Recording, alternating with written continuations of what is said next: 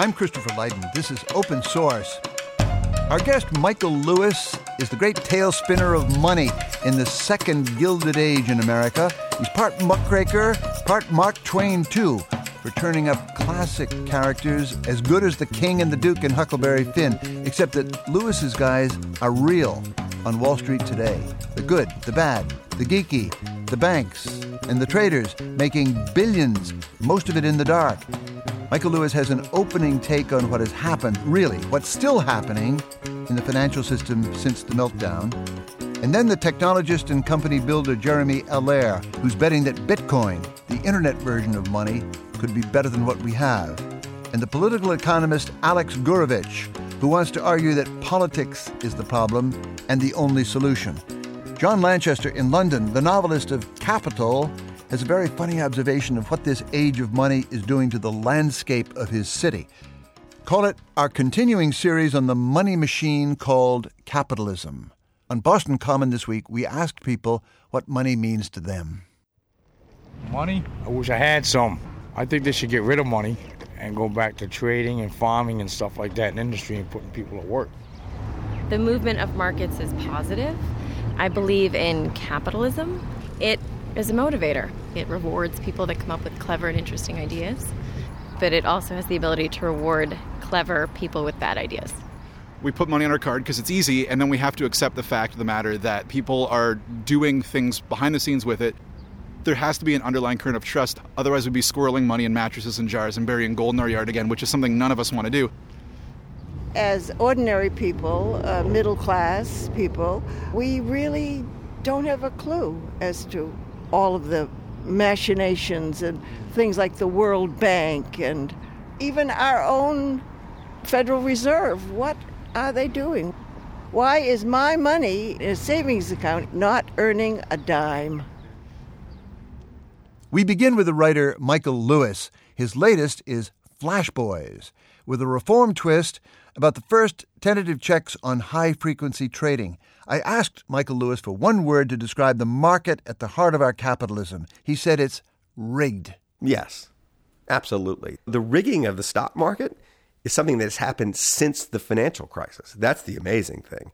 Most of the problems have been introduced partly by well-intentioned regulation since 2008. So what's changed on Wall Street in the last 5 years? You know what the biggest change is?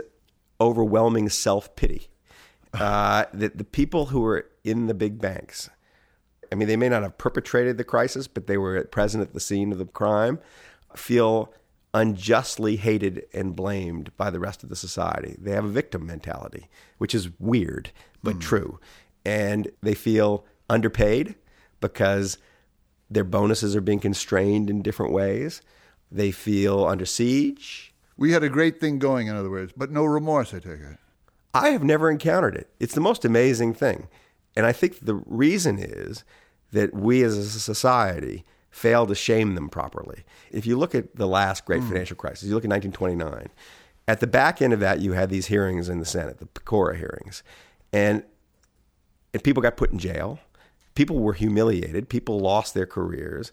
Wall Street left that period afraid and deeply shamed. And it really served as a kind of governor on the system. It's easier to regulate people who are afraid you could actually do bad things to them. And I think that having emerged basically unscathed allowed for a different emotion and a kind of a different emotional response to the whole thing. They feel that anything that's done to them is unjust. They still have status and they still have their sense of self-importance and they still have the same friends. Maybe that's the underlying theme for me, that the elites remain the elites and the truth tellers are still kind of kooks or too virtuous to be true. That's true. It's a problem that people who speak truth to power right now get quickly classified as oddball as opposed to important. I mean, it may have always been thus, but there is a big problem in the culture of elites. I think what's happened, and it's partly because of the structure of the institutions. Let's just keep it to Wall Street. The elites lack a sense of responsibility. Mm-hmm. They lack a sense of responsibility to the larger society.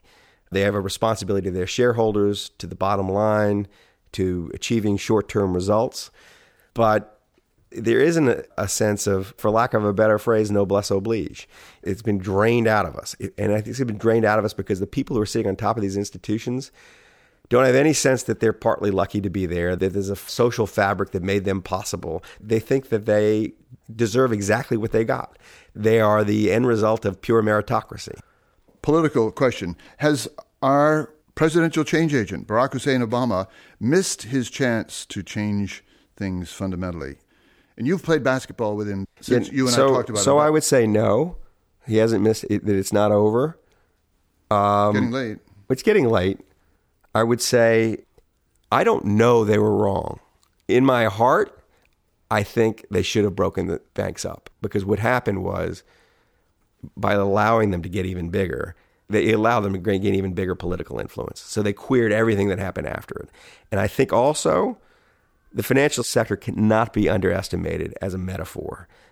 It is the metaphor for what we think is just in the distribution of rewards. It could have had a huge cultural effect, I think, to say the first thing we need to do is fix this place, because it bleeds into every other aspect of our lives. Maybe the market will disrupt this because it actually isn't sustainable in the marketplace. But I can understand what they did. This is sort of like one of those decisions where if you made me president and said, Michael, you want to break up the banks and risk chaos in the stock market and so on and so forth, it might give me pause too. But if I knew how it was going to end, where we are right now, I would have much less compunction about creating chaos. I'd say, we may have to suffer a little bit to get rid of this cancer that's in the middle of the society. These institutions that are exempt from market forces, that have a sense of kind of entitlement that's unbelievable, that have incentives that are so screwed up that they can get rich, bringing us to our knees. It needs to be fixed. It's too important. We asked people on the street, what's to do about money? And some wise guy with an accent said, go back to barter. Let's just get rid of it. Money's useful as a means of exchange, as a store of value. Money is useful. Money is not the problem here. Problem is the structure of the system we have to handle the money. It is true that in the places in the economy where large sums of money need to change hands, there is a tendency for a lot of either destructive or completely useless activity to go on. People collect toll booths around it so that they can take a little slice. Because when you have large sums of money moving from point A to point B, you can take a little slice off of it and nobody really notices it. But when you add up those pennies, it's billions of dollars a year. It would be useful if our financiers were a lot lazier and less bright. I think it would be a really good sign if the bottom half of the class of Princeton, instead of the top half, ended up on Wall Street. It would be very helpful. So they go into journalism. That's true. It would be really useful if bankers were known chiefly for their solid family values and their desire to be home with their kids at 5 o'clock. The financial sector has been the site of a lot of really destructive entrepreneurial behavior. Great ingenuity, great energy, but the actual consequences for everybody are horrible. We're in a funny period journalistically, I keep feeling, where you can actually talk about the warts, worse than warts, on capitalism. I wonder, is this the best system in sight in our lifetimes? Is it endangered by all the shenanigans you keep writing about? I think it is, but there's not a system to replace it. So it's not ideologically, it doesn't feel ideologically endangered right now. It feels more like it's self-destructive because there's nothing to keep it in check. I felt this way when I was watching the response to the financial crisis. If the financial crisis had happened in a world that had never tasted socialism or communism, we would have had a radical political upheaval. But the problem is there's nowhere for that upheaval to go. So they just fizzle out. Everybody kind of understands that these alternative systems have their own problems. So it's not as if there's an ideology to replace it right now. It's not beyond the human imagination to dream one up, but it doesn't exist. A guy that fascinates me, Tony Judt, went to his grave prematurely saying there was an alternative, and we had it in Europe and the States in the 70s. We didn't call it social democracy, but in Europe they did. Capitalist economy with all kinds of social guarantees in transportation, housing, education. He grew up in London in the 60s and 70s. Free education made him one of the great minds of our time. And he says we're we're letting that go without a fight, and it's a scandal. Those were his last words. Well, there was a fight, right? And capitalism won.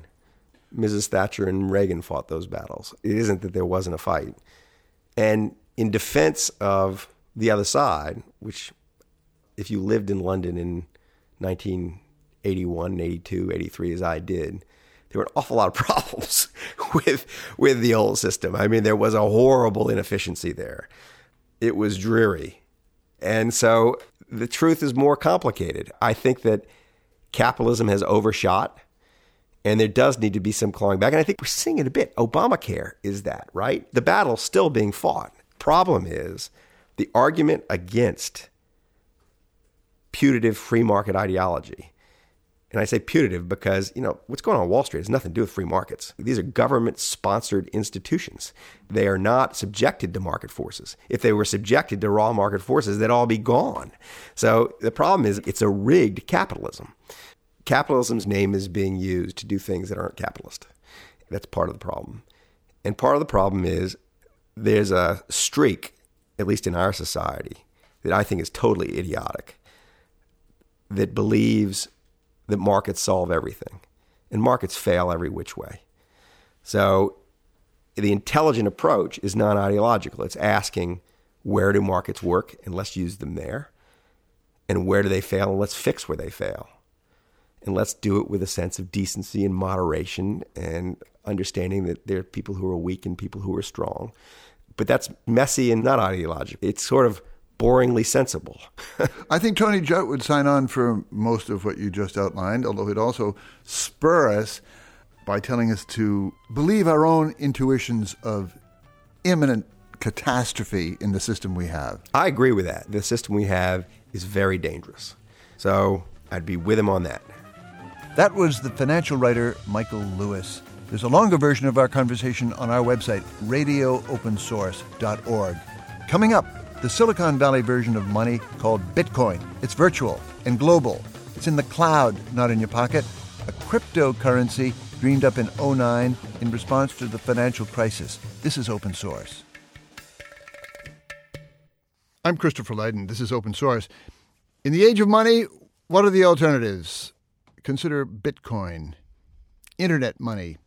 Our guest, the serial and hugely successful entrepreneur Jeremy Allaire, likes to say that his new project at Circle is building a safe, solid, user-friendly platform that would make Bitcoin in place of banking just as easy as email for messages and Skype for phone calls. Jeremy, welcome. I'm a Bitcoin newbie. We'll get to what it is, but first, why? What is the connection to the meltdown of 2008, and what problems that Michael Lewis is talking about would it solve? Yeah, thanks so much for having me this evening. Very excited to chat. I think, it's really interesting to hear Michael speak, and the reaction to the financial meltdown, I think, is really interesting and very clear. The creator of Bitcoin, the pseudonymous or anonymous Satoshi Nakamoto, in his original white paper, specifically called out some of the aspects of the financial crisis, the centralization of economic and monetary power and what that led to in terms of economic results for people. And even the literally the first time Bitcoin was used on the public internet, he put a little bit of data in the first block, what's called a block of mined Bitcoin. The first Bitcoin ever created had a quote from the New York Times, which was a specific reference to the nationalization of the banks and the bailout of the banks. And so there was a very clear reference there. And it's really anchored in what I like to think of as internet DNA, and internet DNA being a belief in decentralization, a belief in open source technology, open source ideas, of democratization of access to whether it be information or communications or in this case money. That DNA is very much a core part of, I think, the origin story of Bitcoin, and it very much is reflected in the enthusiasm that you see from entrepreneurs, technologists, others all around the world. It's really a belief that, wait a minute, there have been some fundamental issues here in this global economic system, and it's failed us. It's failed us, in many, many very clear ways. And that global economic system, in a way, is the last bastion that has not been dissolved by Internet DNA. Internet DNA is dissolving the New York Times in front of our eyes. Sometimes we celebrate it. We love the open source idea. But remind us, what is so universally wonderful about disruption? It isn't so much disruption, because you can, when the Nazis invaded Prague, that was disruption, but it wasn't very good disruption probably. But I think the origin of many of the foundational pieces of the internet that we take for granted today, the ability to freely communicate with anyone anywhere in the world, everyone's got a global printing press, the ability to eliminate some of the geographic and cultural barriers that have existed. This sort of openness of ideas and media and communications. Speak for yourself, absolutely. I mean, it's the Emerson faith. Very much so. Trust thyself. Every heart vibrates to that iron string. Right. So do it your way. There's these democratic ideals that are core. And interestingly, and you see this very much expressed in Silicon Valley, there is a kind of libertarianism that is there as well, a belief in technical innovation, a belief in the ability for creative technology to shape society. And that's also, I think, part of what informs this. But critically, the financial system is a closed, centralized, hierarchical system controlled by governments and large corporations. The Internet's the opposite of that. What government controls the Internet? Why should money, Jeremy, be anonymous, untraceable, global, invisible, Why must it live in cyberspace when we so love it in our pockets? Well, it already lives in cyberspace, irrespective of Bitcoin. The dollar is just a database that happens to be controlled by a centralized institution, and we rely upon the accuracy of that database to determine how much money we have at any given time. And so it's already digital. It's just centralized. It's not. It's sort of like AOL before the internet. Money is in a world of walled gardens that are controlled either by governments or centralized private institutions. And we're looking at how do we take money and make it more like the internet? How do we make it distributed and decentralized? How do we make it open so anyone can improve it? How do we make it global so it's not my country's money versus your country's money? It's a global system of value exchange. So a lot of the things that are really critical values in what's, I think, made the internet really important are now playing themselves out in this world of finance. But what problems has it solved, and is it going to solve in, say, 10 years, even 50 years, in terms of access to credit, which might be lovely to make it more democratic, but also security, safety? Which of the today's problems is it going to address? Right now, the technologists that are directly involved in Bitcoin, the technology, are very much the first people to say this is an experiment and it's still in beta. So we're still at a phase where, no one should take this too seriously vis-a-vis, what we're doing every day out on the street and in our economic lives. It's still very early. But to your question of where does this go over 50 years, I think there's some fundamental pieces here. One is the idea that money can be nation-state independent. What does that look like? How can we have a system of money that's independent of any given country? A second is how can we eliminate the results of centralization? The results of centralization are you have people who take tolls all along the way, this concept of intermediaries. And these toll takers that exist in all of these facets of the financial system, is there a way to run this the same way that the web runs or email runs or other things run, where those things essentially happen for free and the toll takers aren't there? There's a lot of other, I think, significant ideas here, too. In terms of ideas and intellectual roots, one thing puzzles me. This is often referred to as a kind of, it's been branded by Silicon Valley. It's their style. It's their baby. What does that mean in terms of the thinking behind it, the goals? As well as the cleverness. Yeah. It's interesting. I've read a lot of Michael Lewis's books, and so it's a good touch point to think about this. A lot of things that he's covered have been references to quote unquote financial innovation. And when we think of innovation, we typically think of technology. In the case of many of the things that we saw play out, or not just in the financial crisis, but before, these were innovations, mathematical innovations, risk-taking innovations inside of traditional finance. I think in Silicon Valley, things like Bitcoin and digital currency are viewed as financial innovation, but for the first time, this is financial innovation that's happening outside of Wall Street. Mm-hmm. It's this idea that we can reinvent how is money stored, how is it used, how do people create equities, how do they issue stock, how do they trade that globally, freely, without intermediaries. It is a very much a outside view of how do we disrupt and change this. And that's what's gotten so many people excited, is that this is not coming from inside of Wall Street.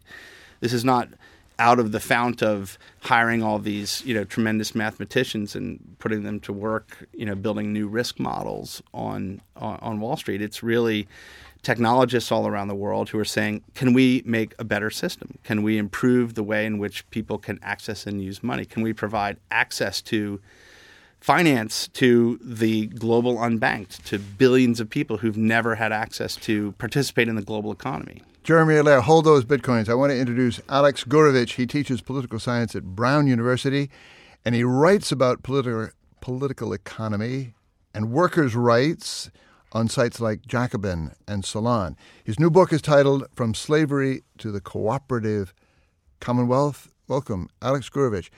Leap in here. Which of the prioritize the problems. Set an agenda here for economic reform of the Michael Lewis persuasion, of the Jeremy Allaire variety. Where do we have to go? Well, first off, thank you very much, Chris, for inviting me to Pleasure. this conversation today. It's a lot of fun to hear all kinds of utopian ideas and criticism floating around. I love the vision that Jeremy spells out of democratic disruption of the economy. But I have really big doubts about whether you're going to get real democratic disruption of the economy through some very creative but hard to understand new technology like Bitcoin or any number of other kinds of technologies. I think you're much more likely to get something that really challenges the roots of contemporary inequality, of the power of financial markets over the economy.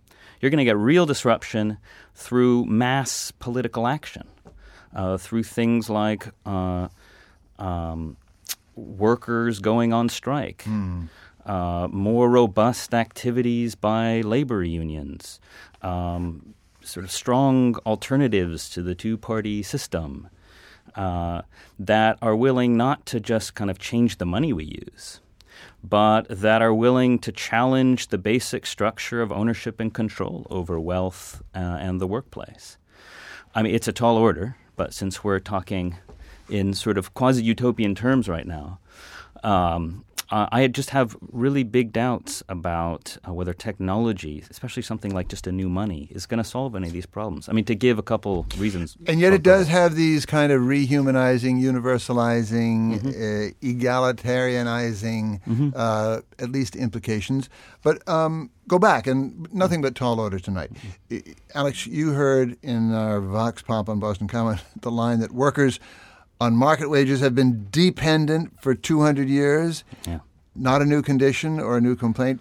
I've read you quoting a worker from 1829 to the effect that thousands among us subsist on the unnatural operation of free and Republican institutions, so we call them, institutions that made the few among us arbitrarily and barbarously and enormously rich. What's to be done about it? What's to be done about it is changing the distribution of ownership and control over the basic economic assets of the society. Now, how do you radically redistribute wealth in this society? I don't think you do it by changing the currency we use. That's my doubt about Bitcoin.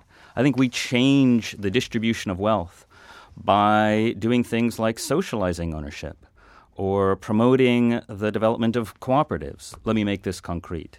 Michael Lewis sort of mentioned we should have broken up the banks, or you could have socialized the banks So we could have opened up the books and really seen what was going on, and then seeing if the lending was really being lent for real public purposes, or whether it was really just sort of dicey shenanigans that everyone around this table and Michael Lewis himself thought was the primary activity of what these big banks were engaged in. Or to give another example, Uber, this massive $20 billion business, so-called sharing economy, isn't a sharing economy at all. It's owned by one of these fancy tech companies. And then all the workers get very poor wages. You could turn that into a producers cooperative where all the Uber drivers who own all the capital anyway, which is to say the cars and the gas, and do all the labor, actually share in the profits. That's a way to turn something into a truly cooperative enterprise. But whether we put this and denominate all this stuff in dollars or in Bitcoin or whatever, it's not enough to change the currency we use. I think there's no way around changing the actual distribution of financial and other assets. They're all interlocking questions here. But as Michael Lewis questioned, I mean, first of all, how is money to be dethroned in terms of Wall Street's power, but how is it even to be dethroned in our culture? It now so dominates the minds of kids in college in terms of their what they're studying, where they're going, what their ambitions are, what the traps are that they know. Where do you begin and tackle them? I mean, everybody's mystery is where is the resistance to where's the union movement going for crying out loud? Where's solidarity of any kind? But I want to begin. I want to come back to a couple of these points, which is one of the really interesting things that's come out of digital currency, Bitcoin, and things like it is there's an underlying technology which is really based on this idea of what's called cryptographic trust. And I'm not going to delve too deeply into it, but the important thing is that a lot of the most creative technologists that are looking at this are not looking at this simplistically as, is this a new system of money? They're actually looking at this as saying, can we build new globally distributed and decentralized systems of organization, of redefining the definition of a corporation to build what are called distributed autonomous corporations or distributed autonomous collectives, where through free association, individuals are able to enter into collective contracts where they share equity collectively in a endeavor, and where that can be verified in a automated fashion, and where there's a system of value exchange that sits behind it. The point is that until today, if you wanted to create an entity that produced things, you had to do it within the laws of a given country. And you had to do it on the basis of the legal tender of that country and the system of exchange of that country. There's never been a way for people free associating around the world to construct institutions that are democratic and are collective and that have an economic basis that they can use, and do that in a straightforward fashion. And so a lot of the visionaries that are involved in digital currency are actually really thinking about what's the infrastructure of society and the economy that we're going to have in 10 or 20 or 30 years. And it gets to, I think, something that Michael Lewis referred to earlier, and you asked him, which is there an alternative to state capitalism as we have it today? And he sort of said, not sure, don't really see it. And my question is there something in the internet and the internet's DNA which could enable organizations of people, not just political but economic, to effectively create new kinds of institutions that reflected some of the values that we're talking about here today? And those we're still learning. I mean, we still don't know for sure what the expressive implications are of a basically free system of interconnection at any level you want to do it. But what's your guess? I think it's interesting. I think on the one hand, we're moving towards a world where it's much easier for individuals to participate in an open and free and more democratic system of communications and finance and things like that, and that will take place. But at the same time, the very nature of these things is highly globally integrated. And we're faced with issues that ultimately have to be solved at a global level. Let me ask you, Alex, do you see politics in this kind of technological impulse, or do you see it as technology sort of playing itself? Yeah, I the latter. I think that this is an attempt to bypass politics on the way to these utopian, self-organizing kind of economies. I do love the image of a self-organizing economy, one in which people can associate transcontinentally or internationally. But most production takes place locally in a particular factory in a particular place. And when we talk about actual producers' cooperatives, historically, that's what they've been. I mean, we actually have been there before. There have been times even in this country when you had thousands of producers' cooperatives. But to do that, you actually need democratic centralism. You need central power controlled democratically rather than the kind of centralized power we have now, which is largely undemocratic. Are you satisfied that there's more creation than disruption in the life of the internet so far? And I shouldn't have asked that question before the break. We'll be right back. The novelist with John Lanchester, who has written a new money dictionary, is going to survey the architectural markers of the age of money, transforming London as we speak. This is Open Source.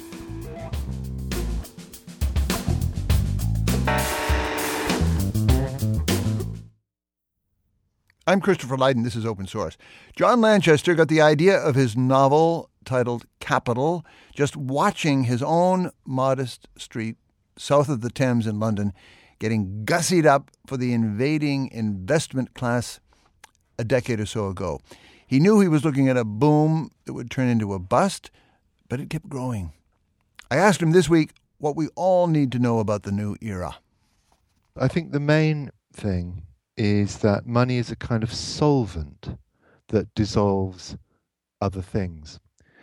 Money's an invention. It's an extraordinary invention. It may be humanity's most consequential invention in a way, because it allows us to interact with each other, to trade and to store value over time and to turn our labor into other things. And all those things are very important. But it has this very powerful effect that it ends up dissolving other things that are important to human beings. So other kinds of value, other kinds of meaning, other kinds of purpose get dissolved, and you end up with a kind of residue of money, so that things that would once have been seen as questions of value in the other sense, in the moral or ethical or human sense, end up as questions about, price. What's it cost? The question, what is it worth, becomes not a question about what we kind of ethically or humanly on religious terms think something's worth, or artistically.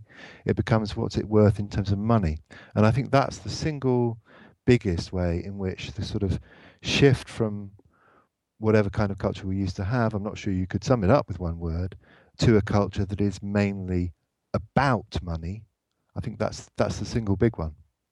Look around your London, as you did in your wonderful novel, Capital. It always brings to mind the Gherkin building. I mean, where else do you see physical monuments to this age?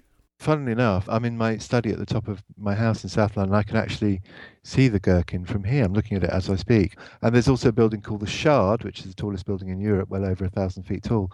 And the thing about these new buildings is that they have no context. They're designed to be icons. It strikes me that's a very appropriate metaphor for the kind of unrestricted, devil take the hindmost, winner takes all capitalism that they embody. It's just make as much money as you on as big a scale as you can and just ignore everything else. One of the mysteries about finance, which is this sort of gigantic, behemoth, it's almost impossible to describe the scale and speed and interconnectedness of these markets. Trillions and trillions of dollars flowing backwards and forwards every day. I mean, just the derivatives market in just London, that's just one section, is $1.5 trillion a day. It's impossible to get your head around these things. But then when you ask the question, well, what good does it do? What does it do for us? That's actually much hard to answer. It's been much studied by academics, by the way, this thing about the completely free, unrestricted flow of capital across borders. Be trying to look for a benefit, to try to design experiments to find a benefit. Because it's obviously a good thing, right? Because all this money's moving backwards and forwards. It must be doing it to some purpose. Well, actually, the answer turns out they can't find it. You can't find all this money flows backwards and forwards across the world completely freely at will. And the good thing that happens as a result is, and there's just a ... There's no answer. And the strange thing is that looking back to a simpler age in banking, it's easier to see what the purpose of it was. Because in banking, they used to have this thing called the 363 model, where the banker took your deposit at 3%, lent you money at 6%, and was on the golf course by 3 o'clock. Which is nice work if you can get it, but it's also the case that that's really useful, because sometimes we have excess cash, we want to put it somewhere safe, and other times we need to borrow money, we want to start a business or buy a house, buy a car, whatever, and then we need to borrow money. And the 363 thing actually really works. It's really useful. Whereas most of the other stuff these institutions get up to, what's it for from the point of view of wider society? And I've yet to hear any answer at all to that question. John Lanchester, if we promised you 1,000th of 1% of all the money that swirls in London every day, would you pronounce it a good thing? One of the unfortunate things about this money is that I don't have any of it. And the super rich seem so kind of tormented and messed up, and they have such difficulties with it. I'd be so cool with it. I'd just be like the happiest billionaire in the world, and everyone who knew me would be really happy too. And like we'd be having this conversation. I'd say, "What the hell? Let's go to the island," and because I'd like to have an island, and everything about having the island would be really easy and practical. And we'd hang out and we have a great time. We'd invite a few of your listeners there too. They'd have a great time too, and just everything would be amazing. Unfortunately, it's all these oligarchs and robber barons have all the money instead. How fair is that? That's the question. How fair is that? That was the novelist John Lanchester in London. But it goes back to Michael Lewis. We didn't have this fragment, this sentence in our excerpt this evening, but he said to us today, the thing that attracts me to these financial books and all this material is the persistent attempt by money culture to systematize unfairness, distribute spoils in a way that's really offensive. That's what lights his fire. And it raises the question for the rest of this hour, I think. What are the real goals of economic reform that really must be tackled? And we know people are in pain. Start us up, Alex. Look, I think the problem in this economy isn't just a question of who has the money, but who has the power and the control. In the United States, you can be fired for being of the wrong sexuality, for expressing the wrong political preference, for wanting to take a bathroom break when your boss doesn't want you to take one. You can be forced by your boss to pee in a cup when you don't want to. And these bosses, especially in this economy, they work primarily to increase shareholder value. Workers have very little power. And so the problem with the economy isn't just fairness in the distribution of money, but in the distribution of power and control over daily life. And the primary goal, I think, of economic reform should be to increase the power of the average worker, which is roughly the 80% of America that goes to work every day and has to deal with a boss. What does that look like? On a raft of different things. I think this is the time to experiment. Much stronger labor rights, better mass industrial unions, experimenting with the financing of workers' cooperatives, democratically owned and controlled firms. These all are ways in which you can not just end up probably more equally distributing profits and money, but also more equally distributing the control over how most people spend most of their life. And that, I think, would be something much closer to real economic justice. Jeremy Allaire, Bitcoin or no? What's the real reform agenda here? Including, for example, maybe for starters, make banking boring and safe again. I think that's exactly right. One of the inspirations behind Circle and what we're doing is a belief that when you look at the financial system today, it is just so far afield from the classical ideas of how the average person thinks about banks. The classical ideal is this is a place where you can securely hold your money. They give you tools to spend and receive money. If you need a loan, you can get a loan. If you're a person or a business, if you want to take your savings and help make that available to other people to get loans, to pursue their dreams, et cetera, those are ways to do it. And what we now have, obviously, on a global scale is something that is very, very far away from that.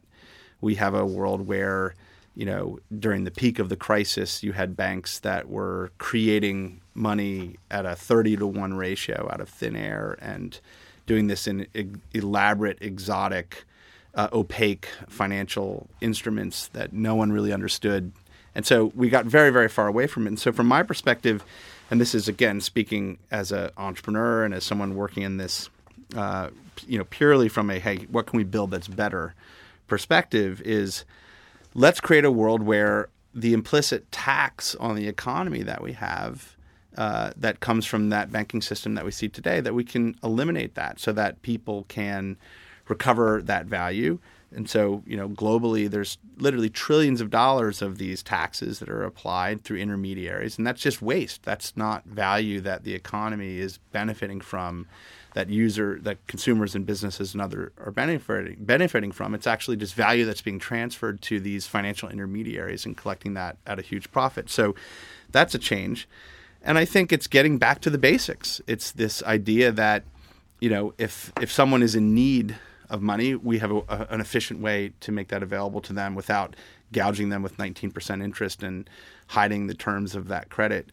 Or if you want to save money, if you put it in a bank today, you're actually losing money. It's negative interest rates. We live in a monetary policy that's real. The real interest rates are actually the government's taking money from you and the banks are taking money from you every time you put a deposit in there. That's the reality today. How do we move to a world where if I want to save money, it's actually going to generate something for me? And so that to me is in a frankly somewhat more mundane level, is how do we get back to the basics and improve those, not just for the American economy and for individuals here, but on a global basis. People don't realize that we're in a world today where 4 billion of us have mobile phones, and 2.5 billion of those people have never had a bank account, have never had the ability to store value securely, have never had the ability to transact and trade. They've lived in closer to barter economies and cash economies, and so don't have the benefits that come from some of that kind of infrastructure. Moving down my agenda, Alex, what would we do practically to dethrone inequality, which we know is the handmaiden of illness, mental illness, crime, tragedy, shorter life expectancy, every imaginable social ill? Where do we begin? How do we push toward something like, shall we say, Swedish equality, which we know the vast majority of this country wants? Right now, I don't think there's any clear and obvious way you get there. I think that you're hearing two different ways of thinking about the general form that we could get to a more equal society. Jeremy has a kind of individualist and decentralized vision, and I have a kind of collective and frankly centralized vision of how we'd get there. It would ultimately only be through democratic control of this economy, not just at the local but at the national level. I see no way around forms of national social policy.